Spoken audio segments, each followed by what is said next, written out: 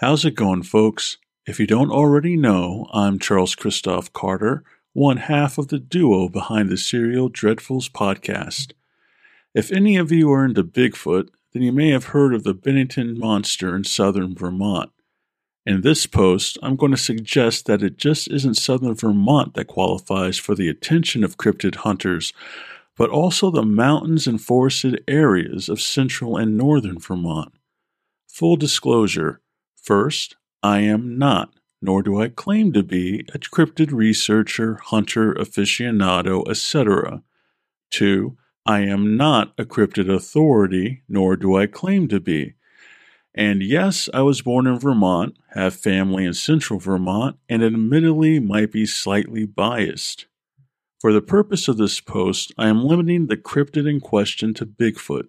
However, given the rise of alleged dogman sightings worldwide, as well as some witnesses claiming to have seen both types of cryptids sharing the same geographic regions, I am not discounting the possibility of this cryptid, namely dogman, being present in the regions I am describing, but I will be focusing on Bigfoot.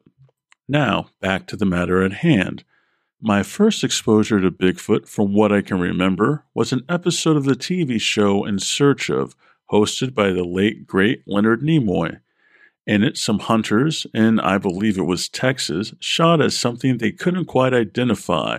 Later that night, they were besieged in their trailers by what they believed were Bigfoot, barely making it out alive.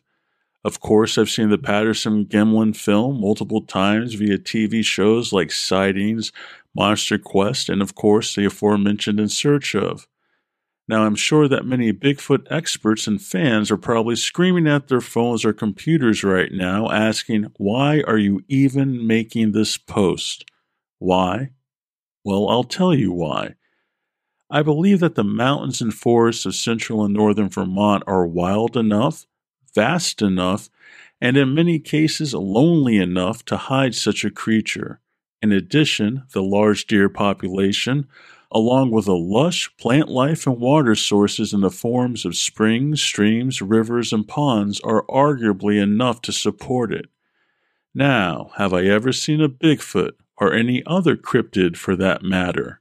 No, I have not. But I did hear something that I cannot explain. A scream so loud, so long, and so wild as to border on the unnatural. What I can say is that I believe that what I heard wasn't something that came from any wild or domestic animal known to be in that area. I heard this scream, yes, a scream, not a roar, on my late grandmother's property in central Vermont. Now, you're probably going to ask, all right, wise guy, what makes you think what you heard was a Bigfoot? Can I truthfully say that what I heard was a Bigfoot? No, I can't. But here are some of the reasons why I believe that what I heard came from something of the cryptid variety. 1. My late grandmother's property is located on the side of a mountain. 2. Her neighbors, of which there are only a few, are situated a good distance away from where I heard the scream. 3. There is no human being that I know of who is large enough, who has enough lung capacity, or who has a vocal range to produce the scream that I heard coming from deep in the woods past the ridge above my grandmother's house. Oh, and did I mention that the only neighbors my grandmother had past the ridge above her house were squirrels, deer, porcupine, the occasional bear, and bobcats? I know what you're thinking. Bobcats.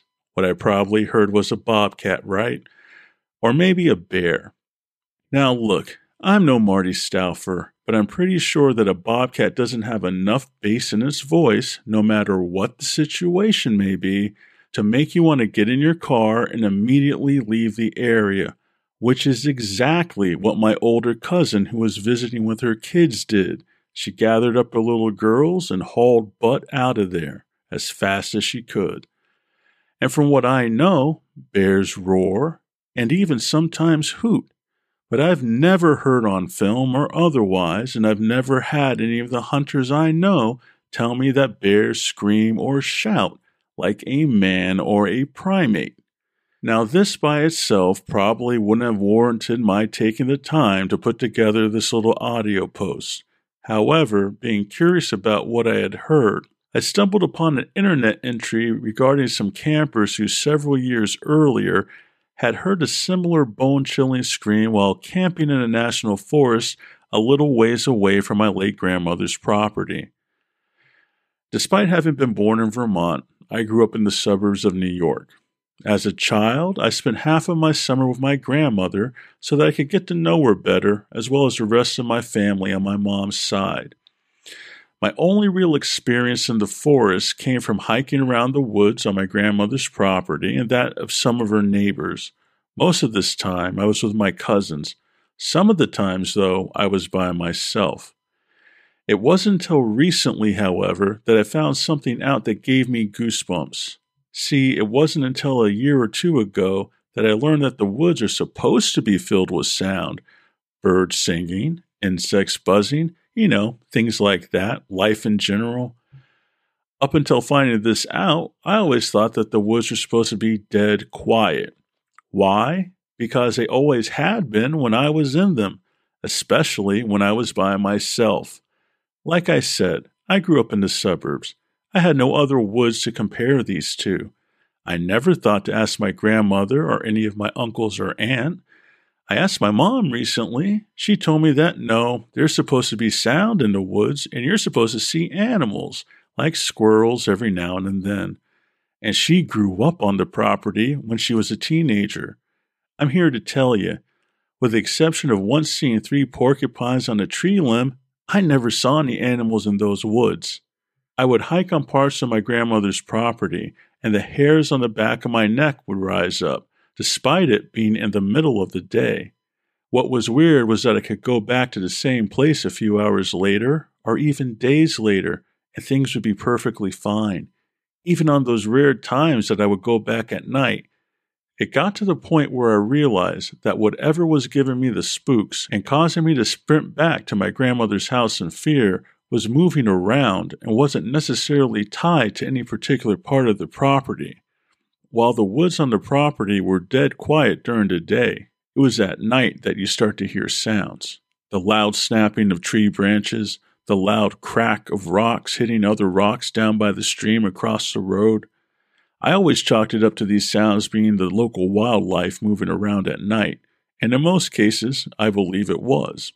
However, it wasn't until very recently, while listening to an episode of the podcast OK Talk, specifically the vocalizations recorded at Devil's Creek, that I realized that the nighttime whoops that I had always attributed to roosting birds may, in fact, have been something else.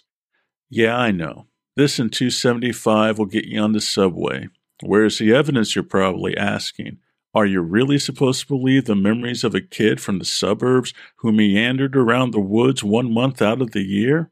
And you've got a point. But before you start complaining that these have been minutes out of your life that you can never get back, do me a favor and pull up Google Maps or Google Earth and take a look at central and northern Vermont. The fact is, the satellite images don't do these areas justice.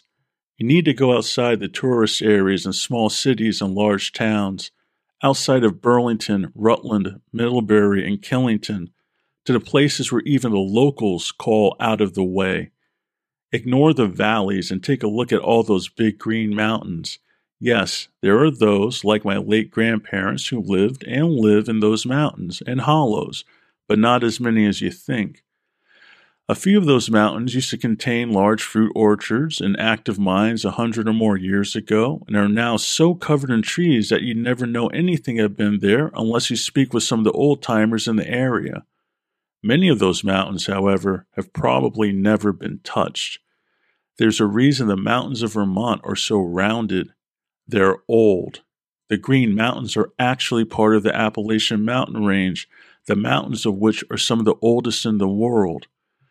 While not the vast coastal rainforests of the Pacific Northwest, I believe many of these wild mountainous areas are remote enough to hide a bipedal cryptid like Bigfoot, even if those mountains border roads and farm pastures.